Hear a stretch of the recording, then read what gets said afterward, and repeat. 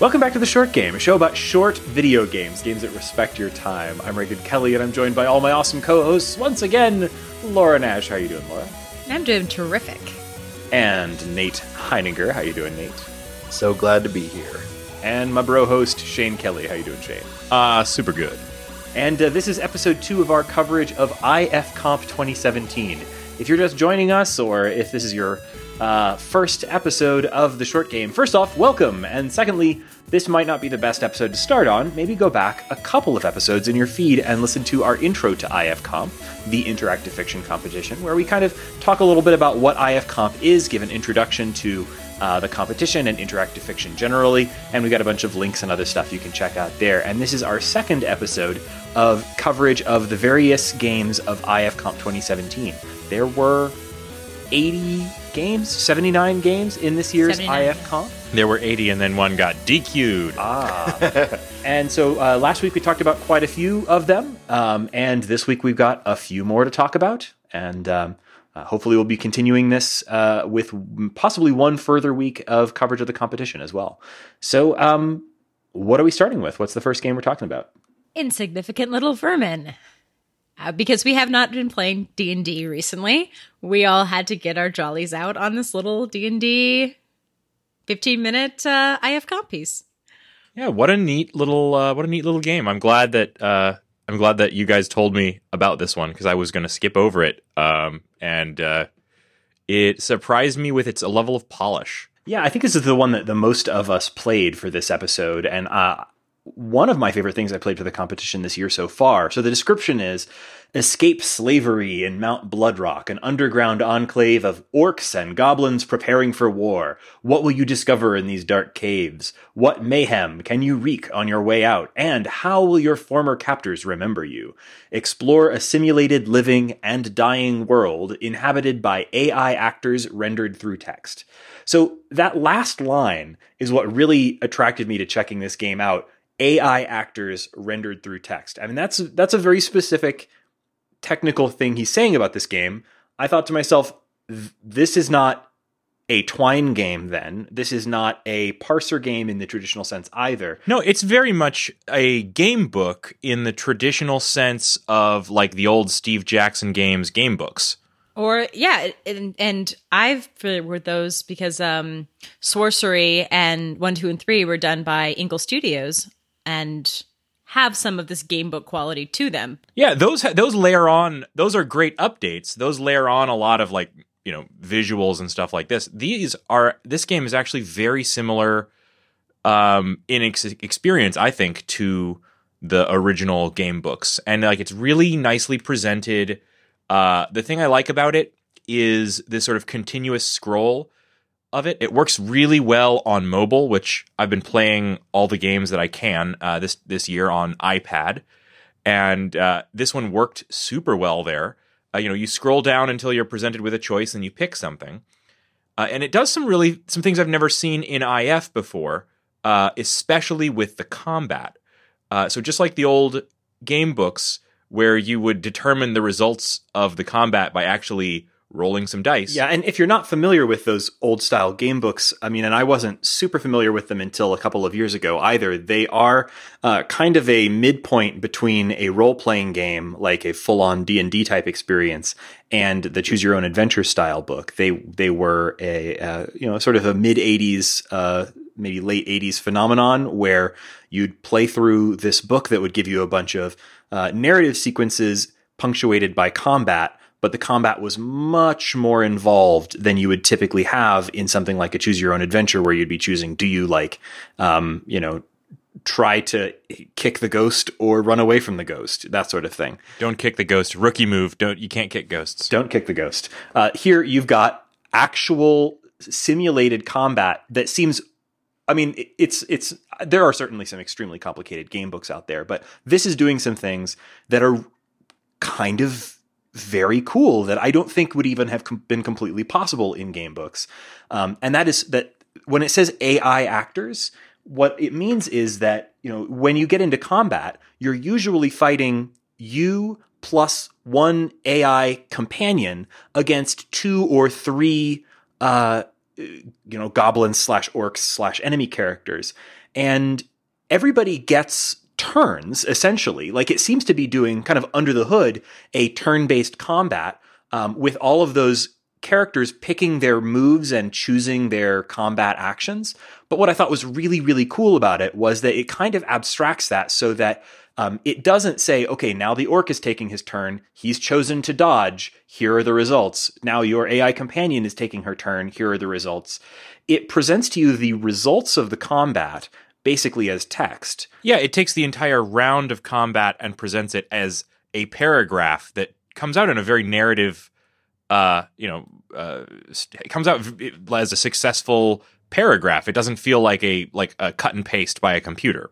Yeah, something I really enjoyed was the element of chance. The dice rolls feel more like a slot machine. How probable things are.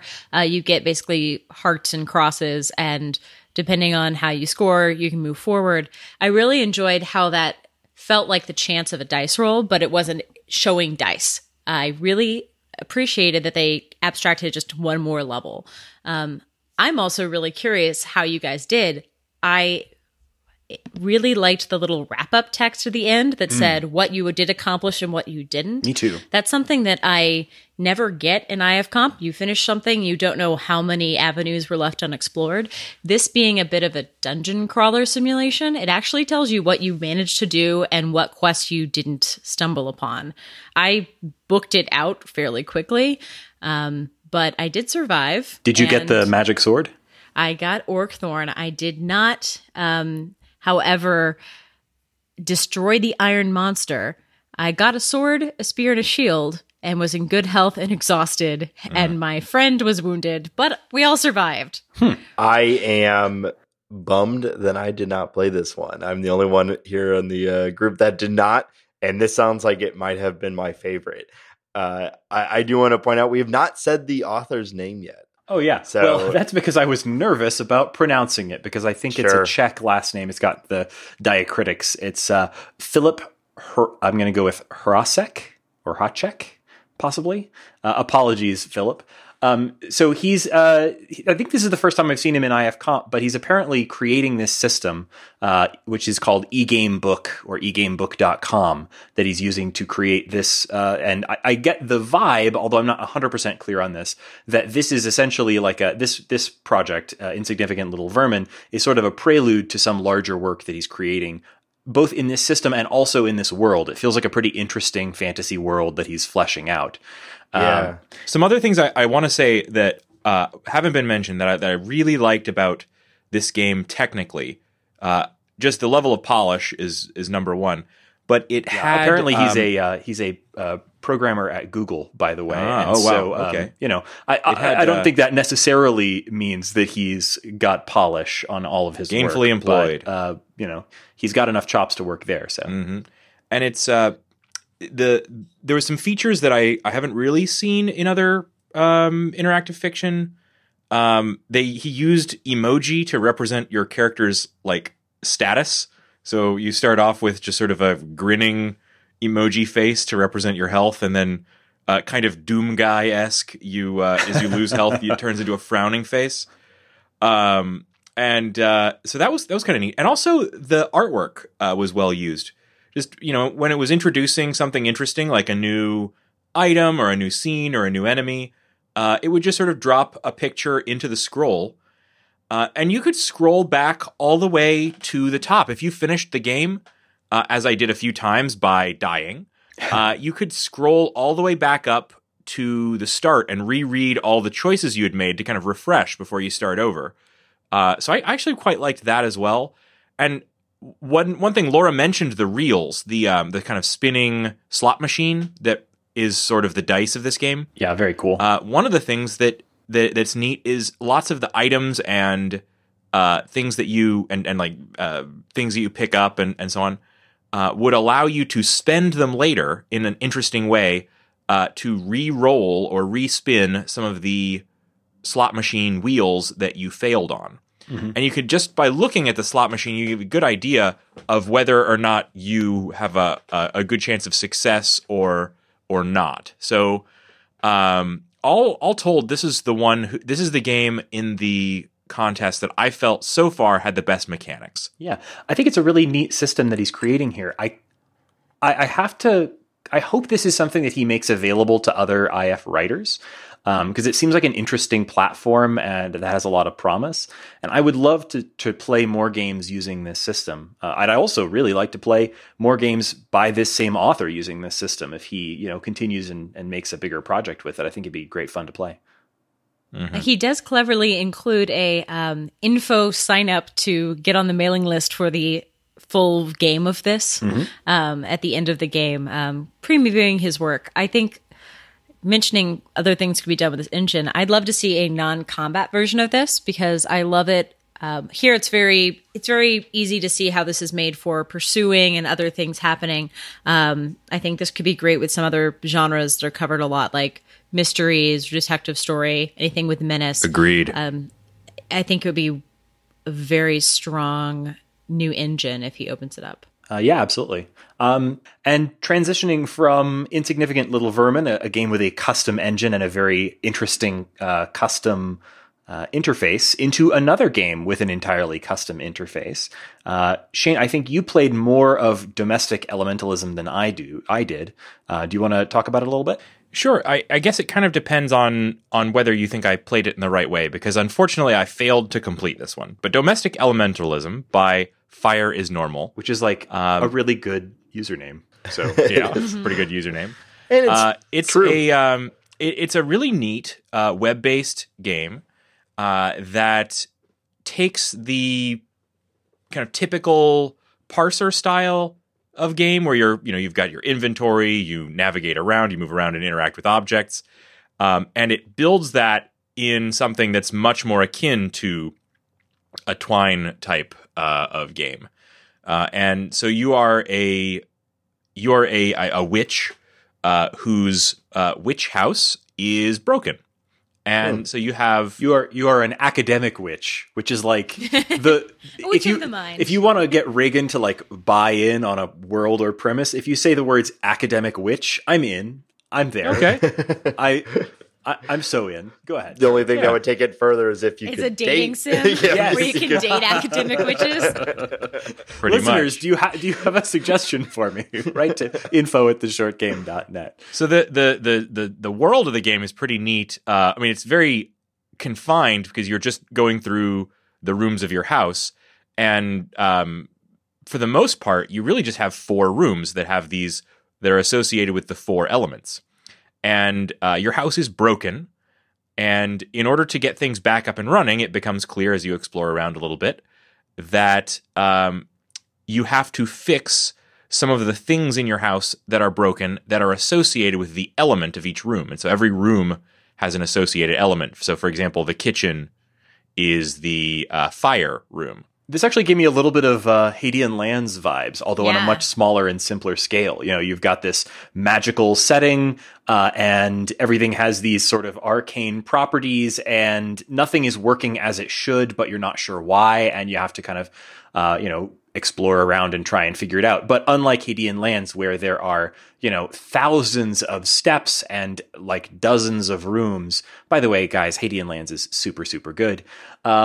This is on a smaller scale that made it feel a lot more manageable. And the interface, like Shane said, is really neat. I kind of was reminded a little bit of last year's Detective Land, where it was kind of taking parser style of game and presenting it with a lot more of a sort of interface that made certain things like inventory management a lot more manageable.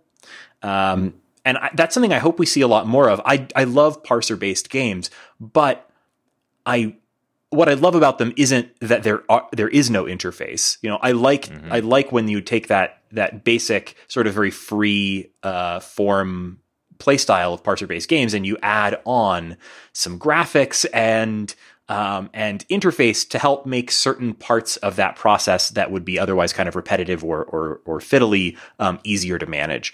And so now, speaking of the interface, my problem with this game and the reason I wasn't able to complete it is, so I've said a couple of times on the show, I'm playing a lot of these games. I'm playing as many of these games as I can this year on my iPad. And for some things, I'm loading them into, a parser app. But for web-based stuff, I'm just loading it up in my web browser. And unfortunately, I can tell you, I spent much more time than I should have with this game. This is actually something I've done now a couple of times, where I've loaded up a game that was web-based on my iPad, and it initially seemed to work, but then I ran into problems. And in this game, unfortunately, the problem was not apparent for a while. I really enjoyed exploring the house, but then what I did not realize was I was not able to use any of the objects from my inventory, and I got eventually quite frustrated, and I looked at the walkthrough, and it turns out that I just simply couldn't do what I was meant to do in like scene 1. So I'd explored everywhere and tapped on everything, but I just couldn't actually achieve any of the steps of the puzzles. So that was a bit of a bummer. Yeah. So when you told me about that, I tried it out in a desktop browser, and I didn't get. This was only just earlier today, so I didn't have time to really dig into this as much as I probably would like. So neither of us has really dug into the game, enormously deeply. I do kind of feel like I'm going to go back to this one. So I was able to actually use items, and the puzzles are pretty neat. Most of the puzzles involve collecting items in the various rooms of your house, and all of the items have an elemental association. And you can change their elemental association, which changes the properties of the item.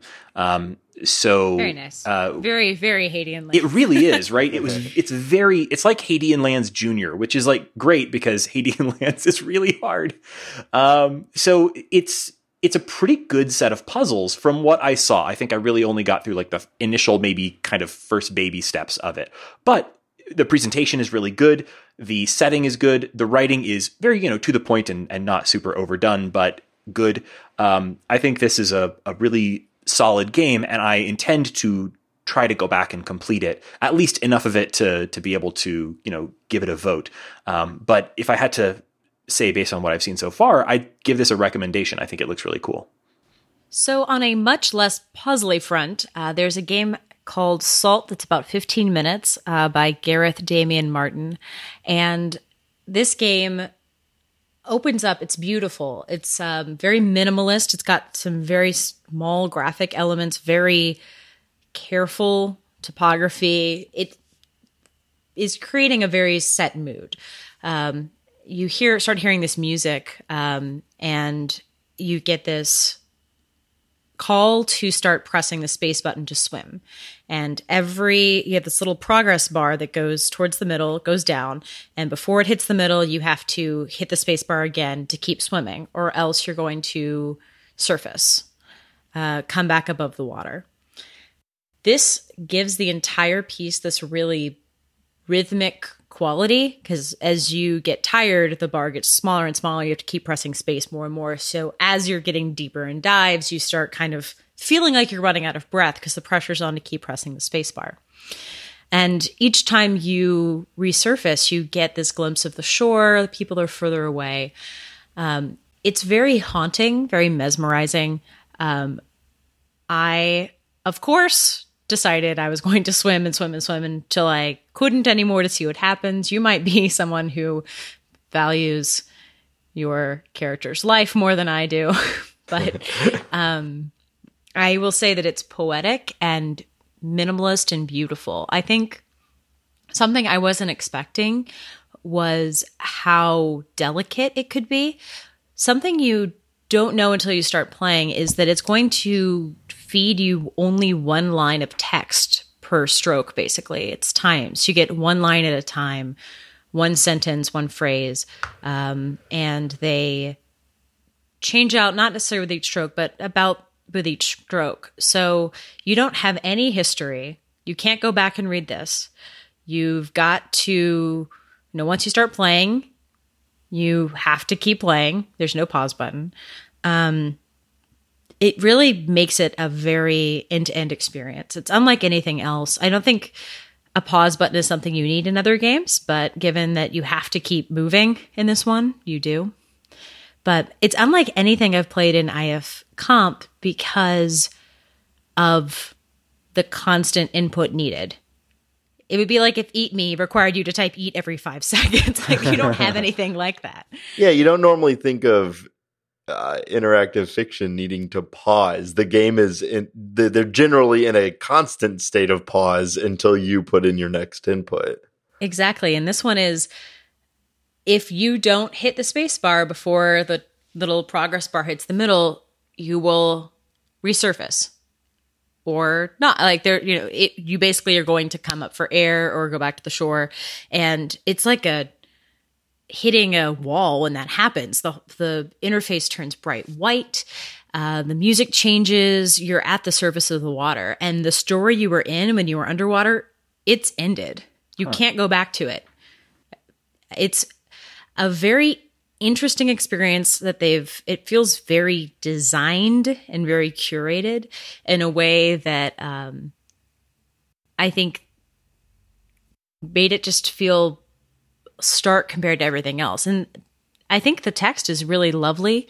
I would love to be sharing quotes, but I was hitting the damn space bar.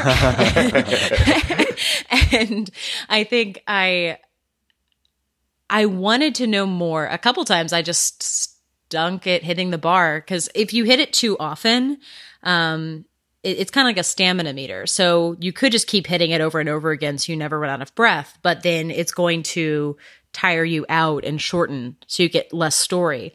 So you can risk it by hitting it the very last second so that you kind of maximize each stroke and you don't get tired. You can have a longer story.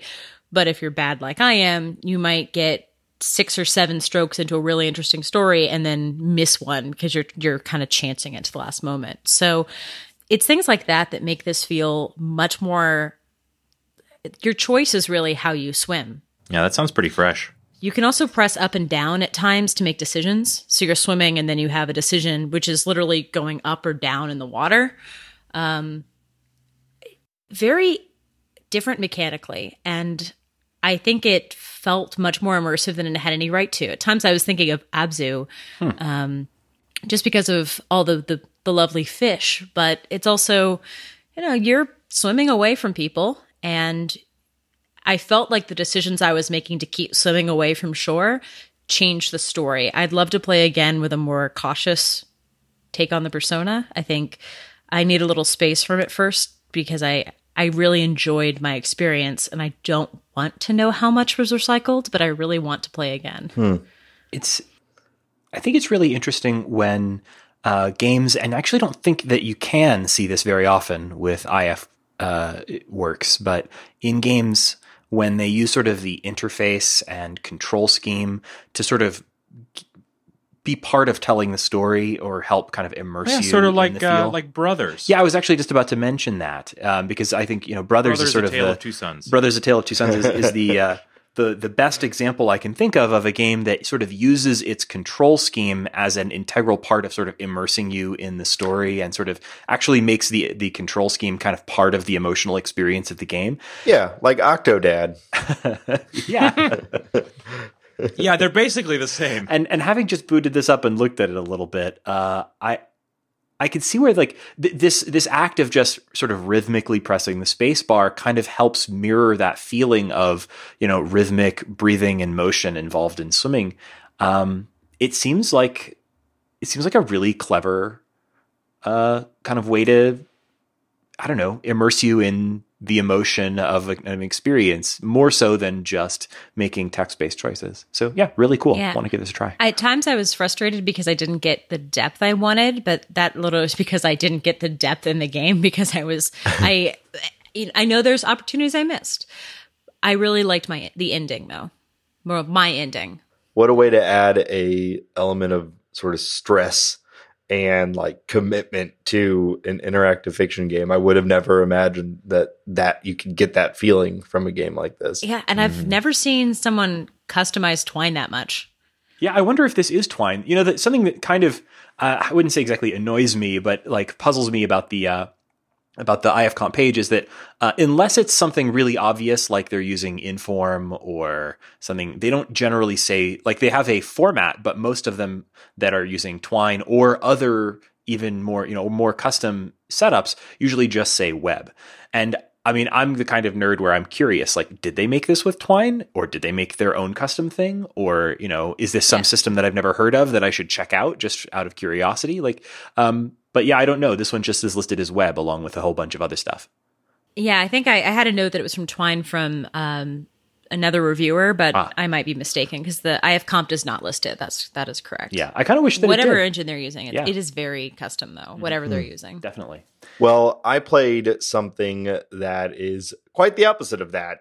I played Unit 322 by Johnny Moore. I believe that's how you say it. I haven't seen this one at all, so tell me about it.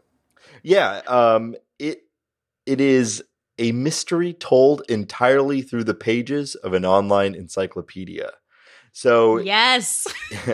It is exactly academics this year. Yeah, right. It is exactly what it sounds like. It is set up entirely like a Wikipedia page or any other sort of online encyclopedia.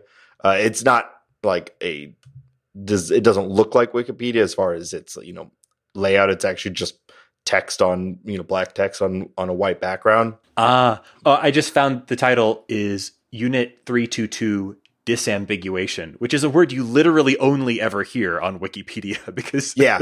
Thank you for calling that out, because that's the homepage. You're on Unit 322 Disambiguation. That's the homepage. And so you land here and it just says Unit 322 may refer to, and then it has a list of things that it may refer to, just like we're used to when you Google or when you Wikipedia something super generic. So some examples will be the Unit 322 murder, which you can click on, an unsolved murder in Adelaide, Australia, or Unit 322, a covert German research unit active during World War II, or 3 minutes and 22 seconds, a song by American psychedelic rock band Unit. And might as well list them all. The last one is Reflection, often referred to as Unit 322, an episode of the TV series Unity. So it appears as if these 4 things are all super separate, and you can click on each sort of keyword like you would expect to in a encyclopedia page, and it goes several layers deep. I was talking about, one of them is an American psychedelic band, and there is a page for psychedelic rock and very, very generic things, very stuff you would expect, like I said, to see when you're on a encyclopedia page. But as you read, as you get further, as you click deeper and deeper, you start to uncover a deeper story and a deeper link full of intrigue. We're talking, World War II, spy, shades of MK Ultra, stuff like that, all mixed throughout. And it's really, really interesting. And it's the entire thing, except for a few parts, but I'm not going to get too spoilery, are written purely as generic encyclopedia pages. They are not, there's no narrative. You are discovering these links and discovering this story as you click down, as you go through different pages. It's really interesting. It reminds me a little bit of, I think Shane was talking about that game in the last episode where, the trick was that you could click on every single letter on the screen. This is another sort of play on a thing that we're all used to, and telling a story in a way that you wouldn't expect to. It was really interesting. That's really neat. And I think it's kind of funny that this is essentially a faux Wikipedia page that has a walkthrough. Yeah. Having clicked through a few pages of it now, just while you were talking, I think it's almost indistinguishable from like a large text, blown up version of a Wikipedia page. It really has that vibe. Yeah. But like I said, I feel like I want to see what more there is to this. That's really neat.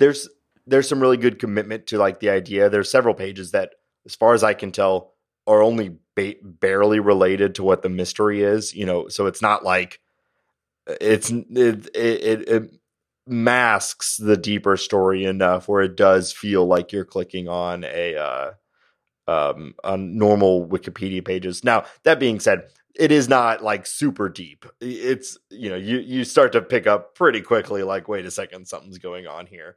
So they're not. The whole idea of digging through Wikipedia also, I think, has this really nice feel alongside the idea of exploring a conspiracy to me. Like, you know, so I love it when the form and the subject matter of a piece of IF really work together. Yeah.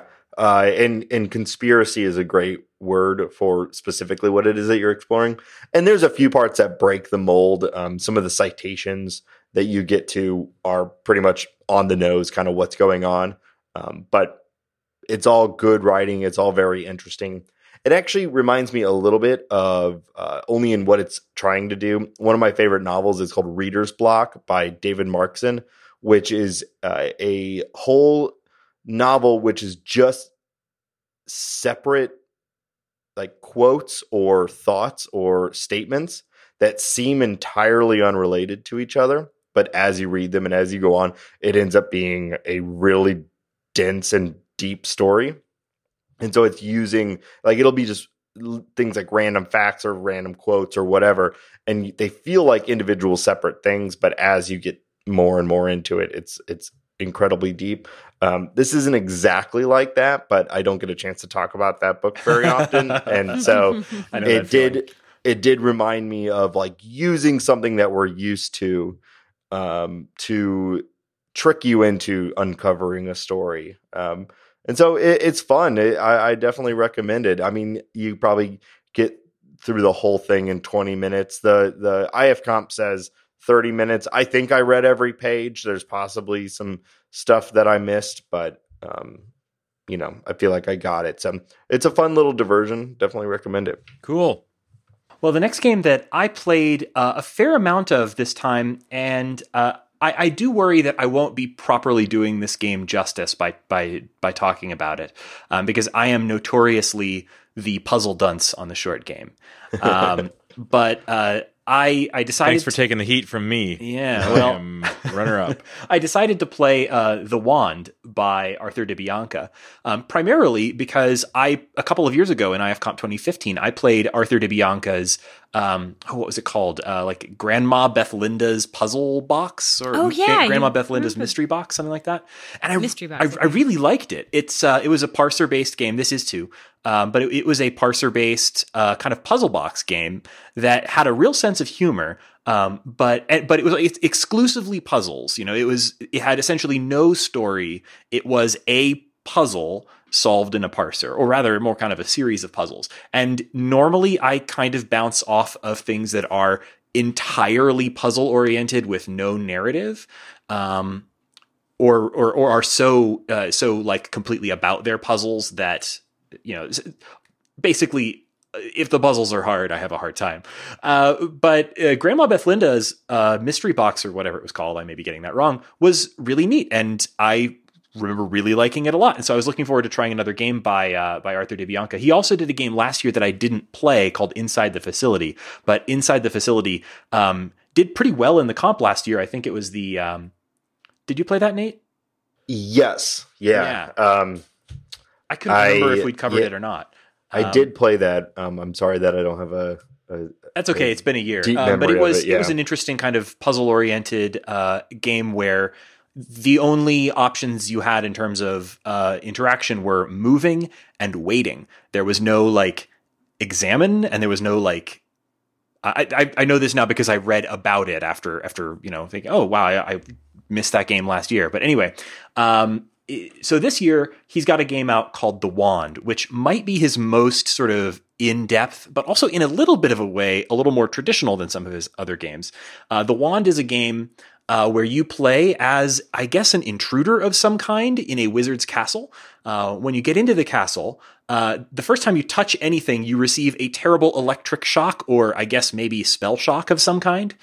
And there is a wand there, and if you pick it up and point it at a statue of the wizard who owns the castle, he comes alive, the statue does, and says, "Hi, I'm the wizard Bartholoco, and welcome to my challenge." And his castle has been booby-trapped against intruders, so you can't touch anything with your hands, or you'll get zapped. And after a while, it in fact it deactivates all of your verbs for touching things. You can't go around just zapping yourself. It actually deactivates those verbs. So your only verbs relate to using the wand. And the wand is a magic wand with 3 kind of rollers on it, or like dials, each of which has 10 colors on it. And so the wand has different actions that it can do Reagan, based this is on already sounding too complicated for you. You have a sonic screwdriver. Right. It is absolutely that. And so the puzzles of the game mostly involve exploring the castle, trying to find combinations of colors, and there are hints to what combinations of colors do what all over the place. An early example would be that you're in a room with a locked door, and you, if you examine things like the couch, there's a purple cushion on it with the number 2 stitched in it, that kind of thing. But they get much more complex than that. You get these 3 color combinations, and depending on what you dial into your wand, they do different things. So, for example, the first ones you learn are red, green, blue, pointed at an image of a person, and that person will speak to you. Red, white, brown, pointed at something, and that thing will open. Orange, brown, purple will levitate objects. Yellow, orange, orange will fix broken objects, that kind of thing. And there are a lot of these. I kind of played around with it, trying to dial in sort of random. There are 10 possible combinations on each dial, so that gives you a ton of possibilities. So trying things randomly doesn't really hit most of the time. But I did find a few kind of out of sequence, and they were interesting without me being able to immediately tell what they were. For example, when I set it to all red, I hadn't figured out what it actually did yet, but it like kind of started blinking different colors. And it's like, well, what does that do? I have no idea. So all that is to say, I think this is a really incredibly polished, very puzzle heavy, very, at least on my level, kind of difficult parser puzzle game with a lot of exploration that felt almost kind of Metroidy, in that generally you would kind of find this, you'd find a new ability and it would let you take some very specific action to progress in the space, but then you now had a new kind of tool on your tool belt that could be combined with all of your existing ones to try new stuff. Very cool, lots of really interesting puzzles. It got kind of overwhelming for me, kind of fast. I was taking a lot of notes, but even so, it was kind of hard for me to keep track of all of the wand combinations, and it doesn't do that for you in game. I think probably my biggest criticism here would be I would have really appreciated it if the game automatically recorded the color combinations of the wand for you, and it doesn't. You have to keep track of that yourself, like on paper, or I just made a note on my phone and was writing them down. But I found myself constantly, I was playing this in the interpreter on my phone, I was constantly switching back and forth between my notes and the game, and it got really tiring. So I'm afraid I didn't get very far in it, or I'm not really sure how far I got. It doesn't seem like an absolutely enormous game, but I didn't complete the game, and I probably won't. Not because I don't think it's good. I think it's a really, really good game of this type. It's just I bounced off it personally. Yeah, I feel like I'm having a hard time keeping track of what you're telling me about the game. Sorry. let alone how the game actually works. But of course, yeah, right. I'm sorry. things. I've already given up on this game. I've already quit in despair. Without ever having launched it. I really hope that's not the case for everybody, because I think this is a great example of this style of very puzzle heavy parser IF. And I'm definitely going to play it. I mean, yeah. Not saying I'm a glutton for punishment, but you're a mystery hunt gal. You know, yeah, I've done things that required whiteboards and entire rooms and 17 people in a room overnight to solve. So not that doesn't mean maybe I'm more patient than you guys. Yeah, I think you that's absolutely are. Really. I have the appetite for this kind of tracking. It is really helpful to know that they don't track for you, because it does change the place and context that I would do this kind of game in. Yeah. Also, another thing I should mention about it is that while it has a kind of a light humor to it that I think is very, like, this feels a lot like Grandma Bethlinda's to me, in that there is a kind of a humor throughout. And occasionally there is dialogue with not actual like NPCs exactly, but like images of NPCs because you can bring them to life with the wand. And so there is opportunity for it to convey, story and character. And it's mostly this sort of like light humor. I would call it sort of family friendly in a sense. And that was working for me, just as Grandma Beth Linda's did.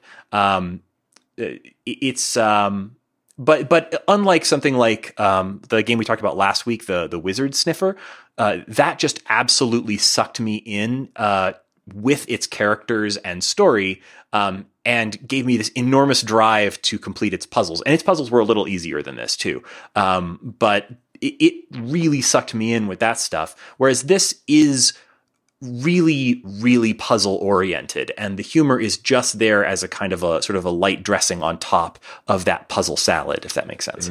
Puzzle salad. What kind of dressing goes on a puzzle salad? Well, Reagan, to kind of take things in a different direction, a game where I think the humor was really at the forefront is a game, probably my favorite that I've played this week, is called Deshaun Stevens Shiplog by Marie L. Vibert. Now, I wasn't able to track down whether or not she's written other IF. I certainly haven't seen her name pop up before, but when I looked up her bio, she has written plenty of science fiction, and I really enjoyed this one. The general idea is that, so first off, it's written in this style of a personal diary, and it's the personal diary of a guy who works as a sound and lighting tech on an outer space cruise ship. Nice. So as a part of that, it's written in this style that has the feel of something that's written for no one but the author, if you know what I mean. Like, yes. Like his grammar and his sentence structure is very kind of point to point, bullet pointy, and he's also keeping track of several things. Like primarily, his diary has two functions. One, it is his ship log, and the other, it is his workout log. Yes. And that gives you a kind of idea about who this guy is that he is just as concerned about how many crunches he is able to do as about the fact that they make first contact with an alien race. Yeah, so it's very, very funny. And so I thought there was a couple of other things about it. So first off, like just the writing and language was really what made this stand out for me. But there are several paths you can go through the game, and a few different endings. And there's also a good variety of interaction for this sort of game. This is a web-based game. In a lot of Twine games, it's just the click the word kind of interaction, and this one had a lot more going on. Like right up front, there's an interaction where you're presented with like a sentence, and you're asked to sort of trim it down to just the essentials. And so it's a sentence that's basically something like, life on a cruise ship in outer space can sometimes be tedious, and you click words to remove them until you get down to life is tedious. And that's the kind of extra interact. Almost every scene in the game had some kind of interaction like that. I really enjoyed a scene where you were being interviewed by the aliens who wanted you to explain various human idioms to them. And that was funny because it's all filtered through the lens of Deshaun Stevens' sort of bro-y, sort of dumb kind of mentality. I feel like I have known many people like Deshaun Stevens because I have known several sound and lighting technicians, and this is them. Yep. I've dated lighting technicians, and that is them. As a former lighting technician, Nate is doing sit-ups right now. Yeah. So the other thing Let's get me all hot and bothered over here. I gotta get had a very explicit set of goals, and you kind of got to evaluate how you did at the end. But the goals were presented sort of in the form of his New Year's resolutions, which were to get a new job and to find a new girlfriend. And so yeah, honestly, this is the kind of IF I really love. Really strong personality, really good writing, and really short. This is one that you can play through in about 15 minutes. So full marks from the short game. For this guy has a short game badge of approval from me. Hey, yeah, we have to vote on those badges. We don't have a ton of those. I looked up her other games, and she has 3 on her website, and one is 2 of them are about Cleveland. One's about finding yourself in Cleveland. The other one is taking over the world, but you live in Cleveland.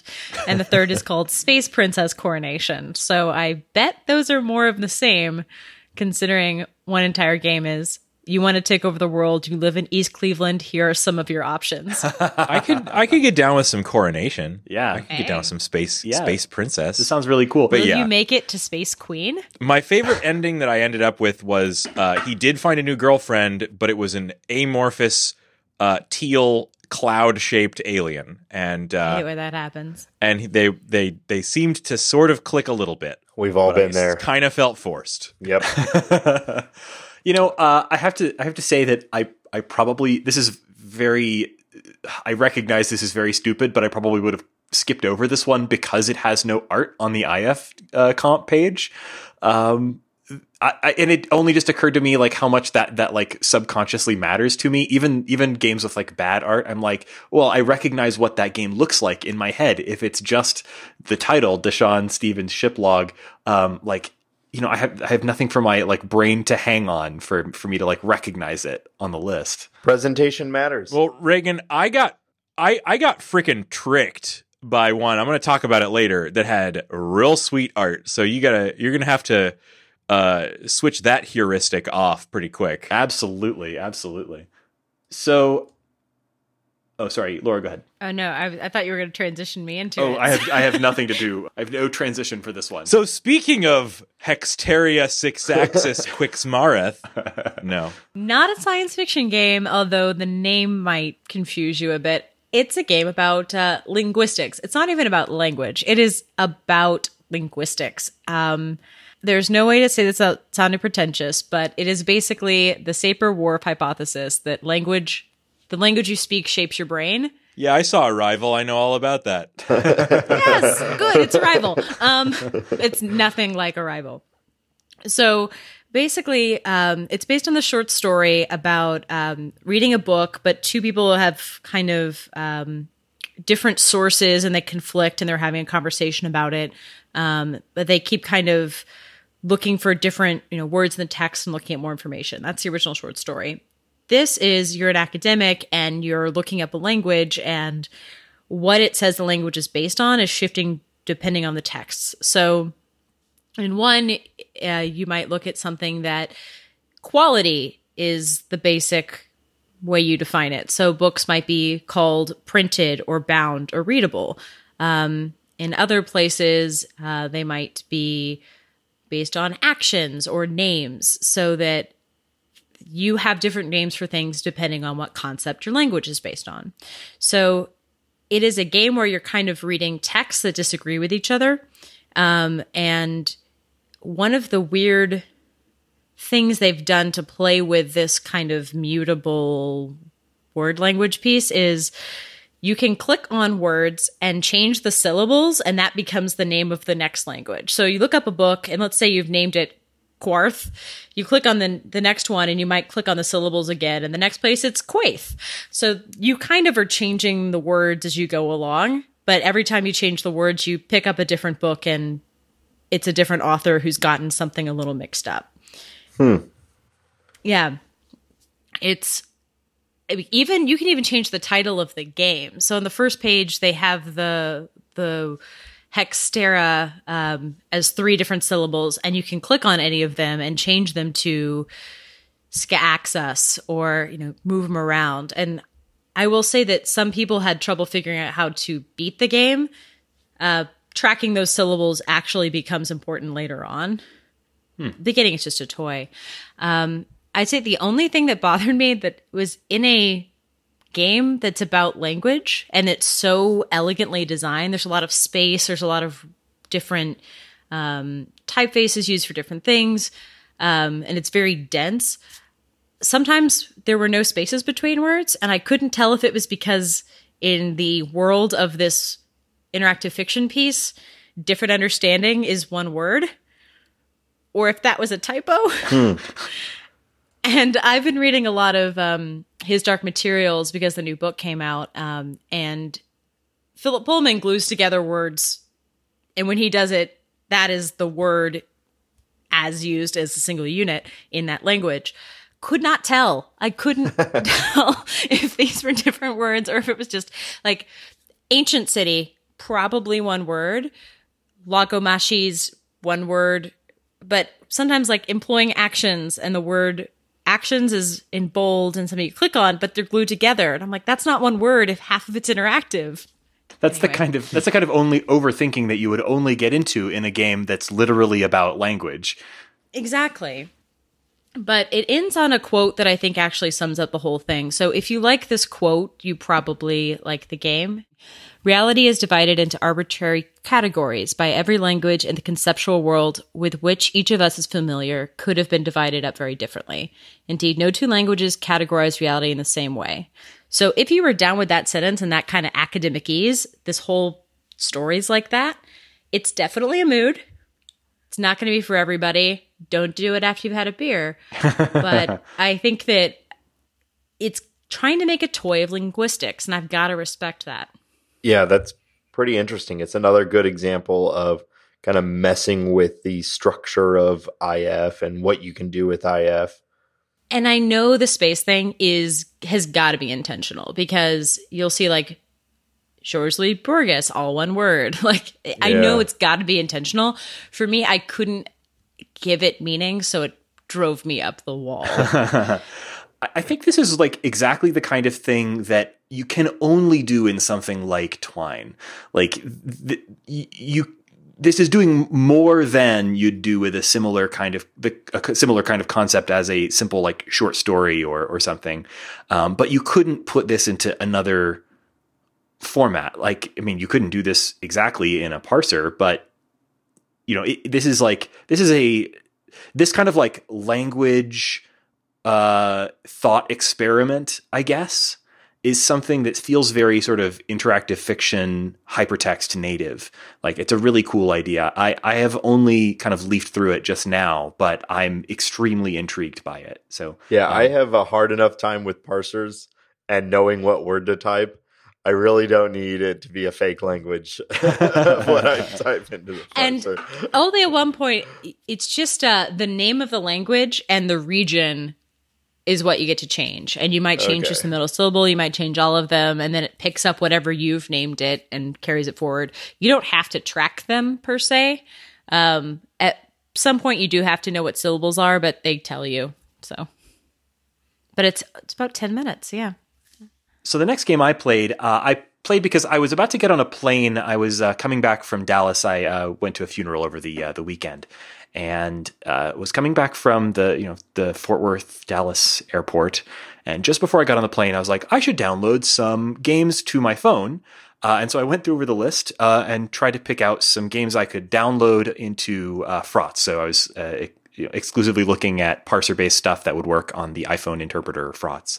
And so the first thing I came across was Measureless to Man, which is a good title.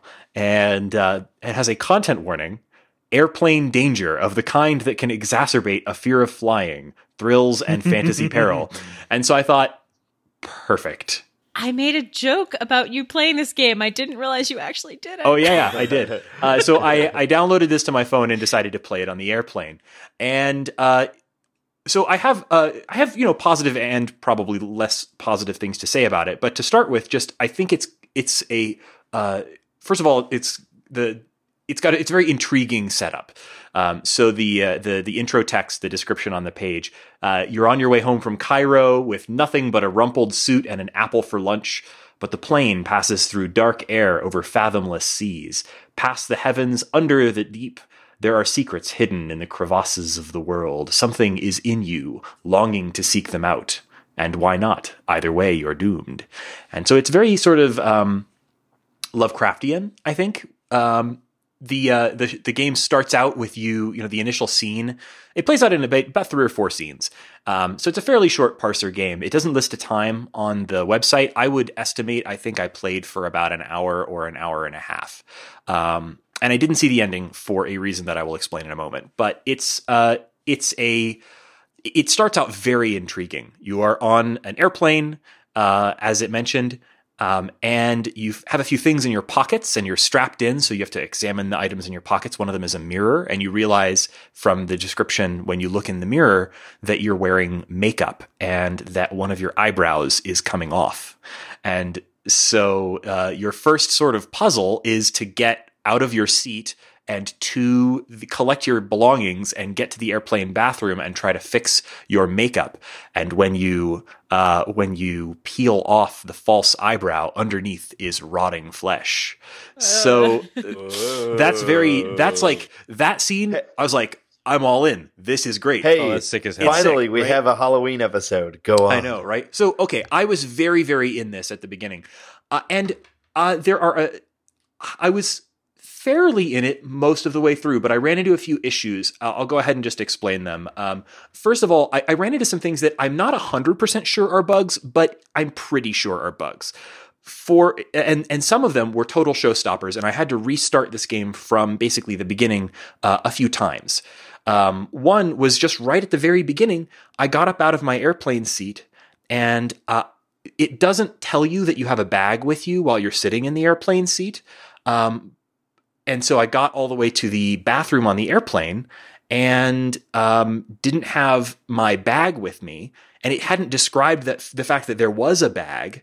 And so I ended up spending a good long while. And understand, I was on an airplane playing this, so I couldn't easily check the walkthrough. So I spent quite a while trying to figure out what to do next. Eventually got frustrated and restarted the game because I tried at this point to go back to my seat and sit back down, and it wouldn't let me do that, or at least I couldn't figure out how to get the parser to let me sit back down in my seat. You can only pick up your bag while you're seated in your seat, but it will let you get up out of the seat and walk to the bathroom without your bag. But there's something, I won't spoil what, in your bag. Actually, I will spoil what. There's a sort of creepy, very H.P. Lovecrafty book that you're carrying with you that's very dark and creepy, and you need it to progress. And you can leave it at your seat and somehow never get it back. So I had to restart. And a very similar thing happened to me several scenes later, where I apparently left the book on the airplane after getting out of the airplane and couldn't figure out for the life of me how to get back in and had to restart again. So I had some major frustrations with what seemed like basic inventory management bugs in this. I don't know, man. That could just be some real Lovecraftian shit about that book. I think you're right, actually. And there were some other things, like it has this very interesting flashback sequence in the middle. It has some very, very odd parser stuff. Just a few weird things about it. There's a scene. A lot of things where you have to repeat the same command multiple times, but it doesn't signal to you that it's doing anything different. So, for example, there's one part where you're kind of floating in a kind of a blank void, and you see something off in the distance, and you have to go up and southeast, I think. And you have to do that like 15 times, and it gives you basically the same text every time. If I type up southeast, I get the exact same place description, and I'm floating in a blank void. I'm going to assume that I can't move because when I type in to move, it doesn't tell me that anything happened. Similar thing happened when I was floating in the ocean. And even conversations. There's a conversation with your grandpa in the game where you ask him, in a flashback, where you ask him about the book. In order to progress the game, you have to ask grandpa about book like 10 times in a row. So it has this expectation that you're going to figure out that you're supposed to. Those were all situations where I tried it a few times and thought the game was telling me, you're done, try something else. But actually, I was just supposed to try that thing many, many times. Sometimes it was a little more obvious than others, like the grandpa thing was a little better hinted at. But man, that really stymied me. And by the second time that I had to start the game over because I couldn't figure out what had happened to the book, I kind of gave up. So that's where I was at with it. I really like the sort of Lovecraftian. The setup, the initial scene is fantastic. And even the like subsequent stuff was pretty cool, but I couldn't quite get through it. I think it needs another layer of polish, if that makes sense. Yeah, I'll at least give it the thumbs up of like playing that first scene on an airplane. I was like, this is cool. So I watched Con Air on an airplane once. How did that make you feel? I mean, I love Steve Buscemi, so Sure. pretty good. Totally. Pretty good. You know, I know some folks are like, you know, and that's probably why they put the content warning on here. Some folks are, you know, nervous about flying and made more nervous by depictions of or descriptions of, you know, air disasters and stuff. I live for that. If I'm on an airplane, that is the best time for me to read about air disasters. I don't know, dude. They might as well have put trigger warning inventory management for me. Yeah. But so I played a game that I definitely have been looking forward to talking about. Speaking of games where a bug sets you back, I definitely had a bug set me back on this one. Although probably not fair to call it a bug. Honestly, once again, I am being a, you know, guy with a kid, and I'm playing all these games that I can on an iPad. So this is a game that where I had some setbacks, but I really ultimately did go on to enjoy it. Transient Skies by DGT Zia, perhaps. So Transient Skies, when I open it up, I'm a sucker for space exploration, and so this is a game where you are going from planet to planet and exploring and collecting minerals and all sorts of things. Really, this game is a note for note, especially the first part of this game. It is a note for note recreation of a game that I really enjoyed this past year, No Man's Sky. So did anybody but me on this show play No Man's Sky? Yeah, I have it. Yeah. So it's a game where you're, you know, wandering fairly aimlessly from planet to planet, collecting resources and exploring around and scanning creatures, getting credits, buying upgrades for your ship. And that's exactly what you're doing in this game. You're going from planet to planet, and basically you are interacting with, you know, you have a few different ways to interact on the planet. You explore, and then if you see something that's like a creature, you can scan it. Some of the creatures are hostile, and you can fight them. What's really weird about it, I've almost never encountered this in a game that was IF before. This is a game where you're really grinding for resources. There's like a serious grind to this game.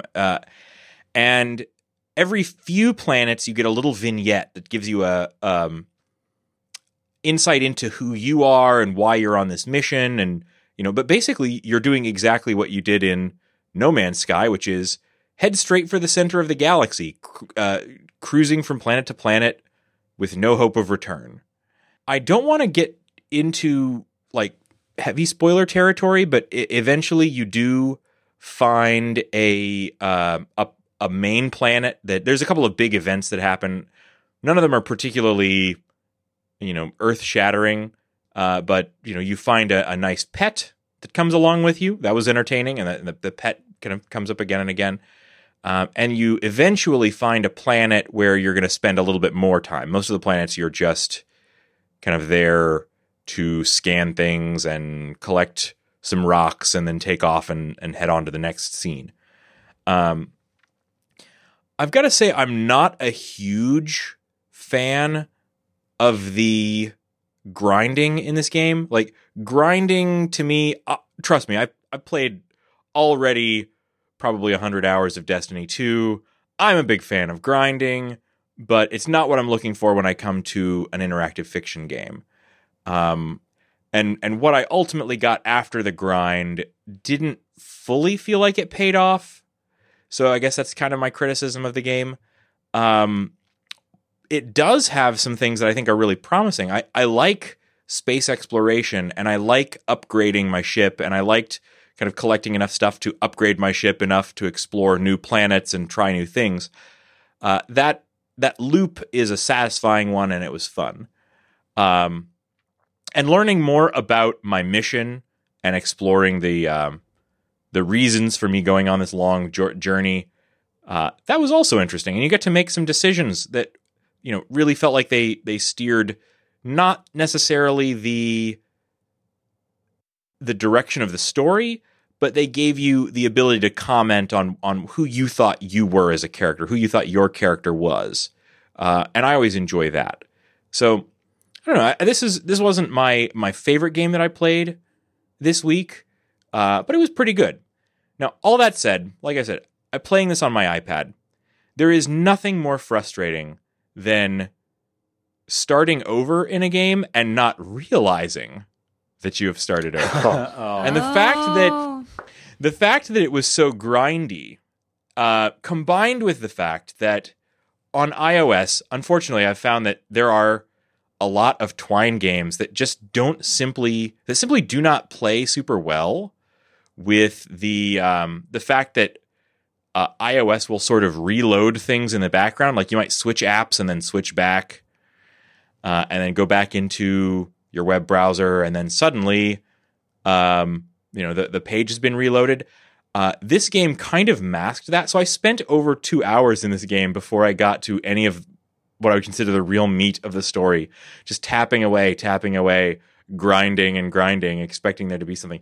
I think if someone played this on a desktop computer, they might have a better experience than I did.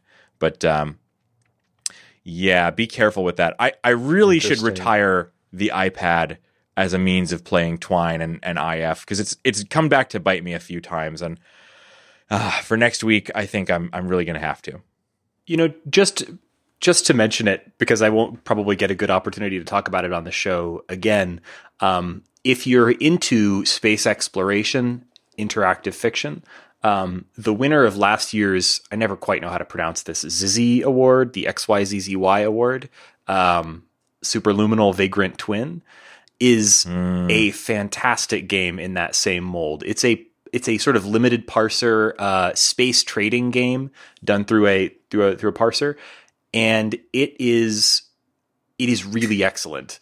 It's a bit on the longer side. I think I played it for a good 3 or 4 hours, but it has a lot to do. And like,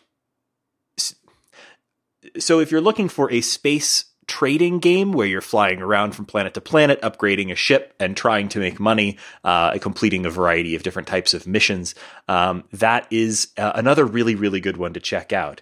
I just finished playing it a couple of weeks ago, and I really, really dug it. Awesome. Yeah. Another thing that I will never, ever get to discuss on this podcast properly is that I fucking love space simulators. Yeah, there's not enough good short game length space simulators, are there? Sims of any kind don't lend themselves to short gaming. Yeah.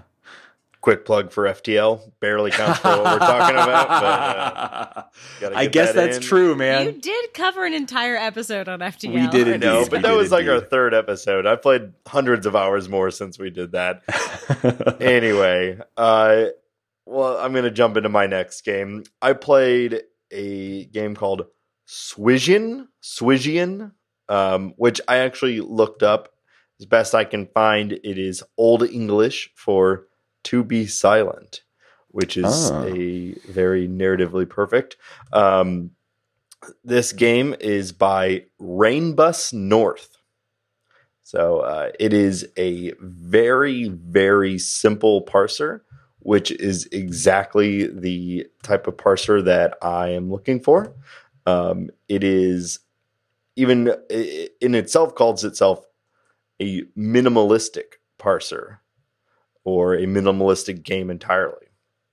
So the description, or at least the sort of tagline for this game says, "I don't like talking, let's build a fire."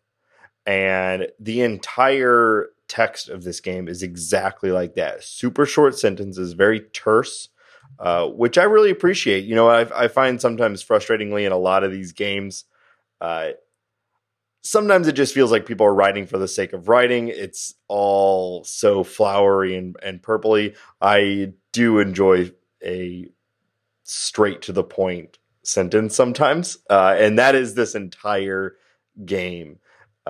You have a very limited verb set.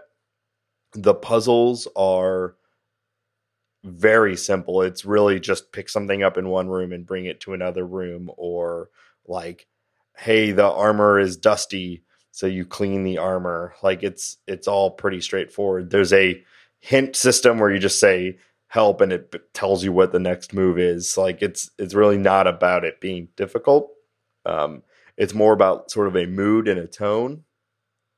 And similar to the first game I talked about, as you go on, what's really going on slowly and surely starts peeking through the game. The short sentences stay the same, but maybe a few words start creeping in that give you a little bit more context. It reminded me a little bit of A Dark Room, one of my favorite games that we did from, I think it was 2015, where you slowly start learning a little bit more about what you actually are. So if you're looking for a simple parser, but one that has a surprising amount of depth in its minimalism, I definitely recommend it. That sounds extremely my shit. Yeah, and it takes about maybe 30 minutes. The walkthrough is really funny. It's just a list of the parser commands. It's not even like it's just a top-down list of what you type in what order.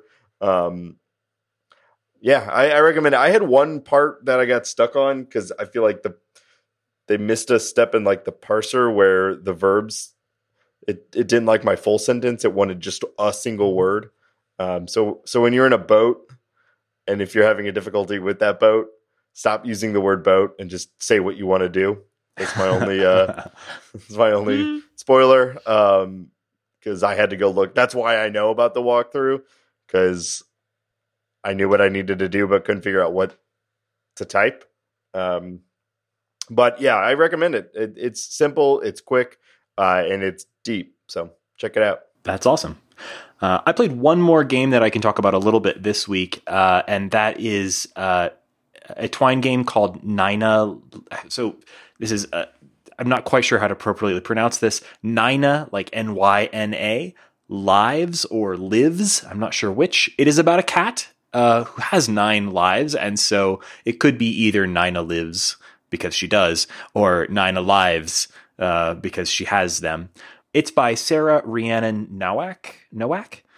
And, basically anything that features witches on the list I'm going to play because, that's my jam. And this one you play as the witch's cat. So the description text, the life of a witch's cat is no stroll in the park.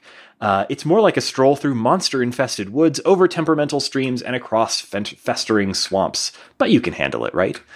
And it's a pretty cute little Twine game. The premise is basically that your master, the witch, has told you to go and collect something for her, and you have to go through the dark woods in order to collect it and bring it back.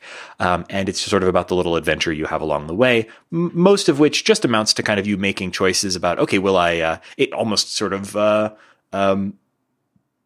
Oregon Trail type of choices. Like, well, I've gotten to a river. Should I try to cross the river on these slippery stones, or should I walk around it? Should I try to swim? Should I caulk the wagon and float it? You know what I mean?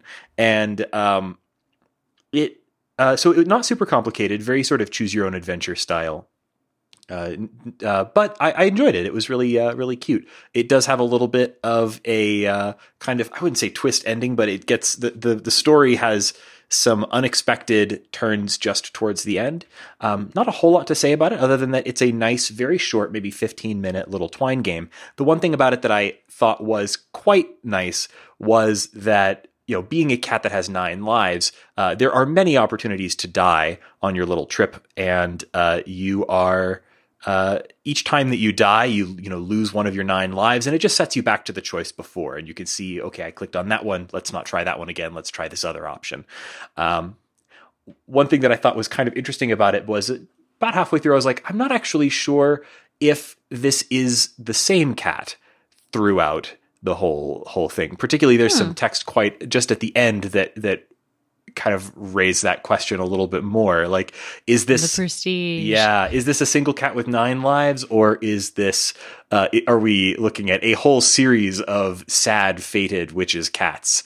She, even just at the beginning, she makes reference to the bad things that had happened to your predecessor cats. So it's unclear whether Nina has 9 lives or there's just a bunch of cats named Nina. But it was a pretty cute little game. Sounds fun. I think I'm a fan of anything with cats. I enjoy a cat game where the cat does, I guess, get to live. Although I guess you like playing games where cats die, right? This was no tag harem. But if cat death distresses you, this might distress you less than Chandler Groover's game, but maybe avoid it if cat death really gets to you. Like a normal person, it would. Fans of cat death will really enjoy it. So for our last game, we have a little spreadsheet, a little behind the scenes peek of how people are, what people are playing and how they're doing. The status for this one, Shane, just says completely trolled. Would you like to talk to us about The Dragon Will Tell You Your Future now? Because I'm very intrigued by the phrase completely trolled. Yes. As a status indicator. So I couldn't mark this game as completed. There is, and I've known this, that there is somewhat of a tradition, I guess if you can call it that, in IFComp of troll entries, where there's a game that is put forward as a joke in some way, and I suspect that is what has happened to me here.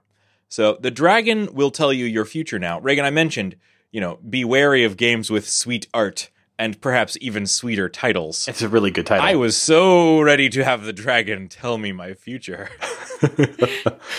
Oh dear. Yeah, so this game starts off really well. Like you are you're in this sort of waiting room, this antechamber, and there's a owl there who is working a desk, and there's lots of things for you to inspect and look at. And you have an appointment with the dragon behind this big set of doors. And pretty much all of the interaction in the game is you trying to get through those doors. And you can't. You have lots of ways to try, and none of them work. Not one. And I got really confused about this game. I spent much longer than the stated 15-minute playtime of this game trying to get through these doors. I tried everything. I tried it all twice. I downloaded the game as HTML and I opened it up to see Oh my god. if there was a way through, if there was any text that I'd missed in the game. And there wasn't. I'd seen everything the game had to offer, and there is no way through the doors. Shane, I played this game for about a minute and a half, and I was like, "Oh, I don't have time for this right now. So I'll get back to it later." I admire your commitment. Yeah. So I had this whole arc of emotion from intrigued when you're in the best part of the game is before you even try the doors, which is when you're interacting with the owl who's going to, escort you in, presumably. There's this whole moment that I really liked where there's like a magical lamp in the room, and if you look at it, it sort of leads you down this long series of bits of text as you cannot tear your attention away from this magical lamp. I thought that was neat. Overall, I thought the writing was good, but I cannot give this game a recommendation because, to me, you're not a short game unless you can end the game. There's no end to the game. It's a complete circular game. It takes you back to the same point every time, no matter what you try. For example, you're able to try and kick the door down, right? To get through. You can do a variety of different kinds of kicks at the door. to try and kick your way through. None of them work, but some of them look cool.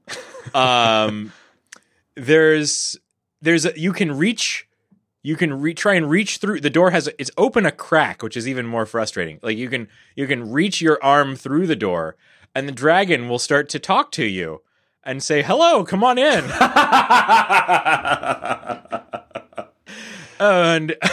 And there's you can try to squeeze yourself through that crack, but you don't fit. And one of the options is die of embarrassment, but you don't die. That's so funny. Yeah, that's actually sounds like a very successful troll. I felt I've never gone to the extreme of downloading a game and trying to inspect its source code before. So that's successful troll. Yeah, successful, highly successful. So I just clicked. So the author of this game is listed as News Reporter, and clicking through to News Reporter's website, it seems to be a very serious gaming news blog called "Fuck You, News Reporter." Fuck you. Informed, which features such totally factual articles as why the Xbox One X will only play classic Xbox games. The upcoming Xbox One X is touted to be the most powerful console ever, so why will it only play classic Xbox games? We spoke to 2 top Xboxers to get the scoop on what's behind Microsoft's strategy and what we can expect from the Microsoft Xbox One X. Nice. It seems like this guy is a very joyous troll, so good on him. It sounds like this successfully ruined your night. Hats off to you, fucker. And on that note, I think it's about time for us to wrap up. So we hope to bring you more IFComp in the very near future. We really, really enjoy doing these episodes. So if you enjoy them and like the show at all, first of all, there are many things that we want from you right now. Let us know what we've missed. If there's a good game or an interesting game that you've played as part of IFComp that we haven't covered yet, we want to know about it. We want to know what's interesting, what we ought to play, what we should be covering on the show. So please let us know. Secondly, we would... Do you know of a game where an actual dragon will really tell me my fortune? Please.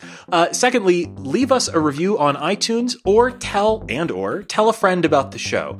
The best way that we have of growing this show, this podcast, is word of mouth, and that is up to you. Please, if you like the show and you think there are folks in your life, online or off, that would enjoy it in any way, let them know about the show and leave us a review on iTunes if you have a moment. We really do appreciate it. It's the main way that you can support the show. You can find our show on the web at www.theshortgame.net. We've got a contact form there. It's a great way to let us know what you think or let us know about games that you're playing. You can also find us on Twitter @_shortgame, and we're very active there, so drop us a line on Twitter. We are sure to see it. I have been Reagan Kelly. You can find me on Twitter @ReaganK. Laura, where can people find you? You can find me on Twitter @Laura J. Nash. And Nate, where can people find you? Also on Twitter @NateSTL. I also want to quick shout out to those in the IF community who have already reached out to us. We've been getting, it's been great hearing from all of you. So yes, that's absolutely. fun. Thank you very much for reaching out to us. And Shane, where can people find you? You can find me sneaking around outside of News Reporter's house, trying to cut his internet lines, or on Twitter @8bitshane. And thank you so much for joining us on this episode of The Short Game.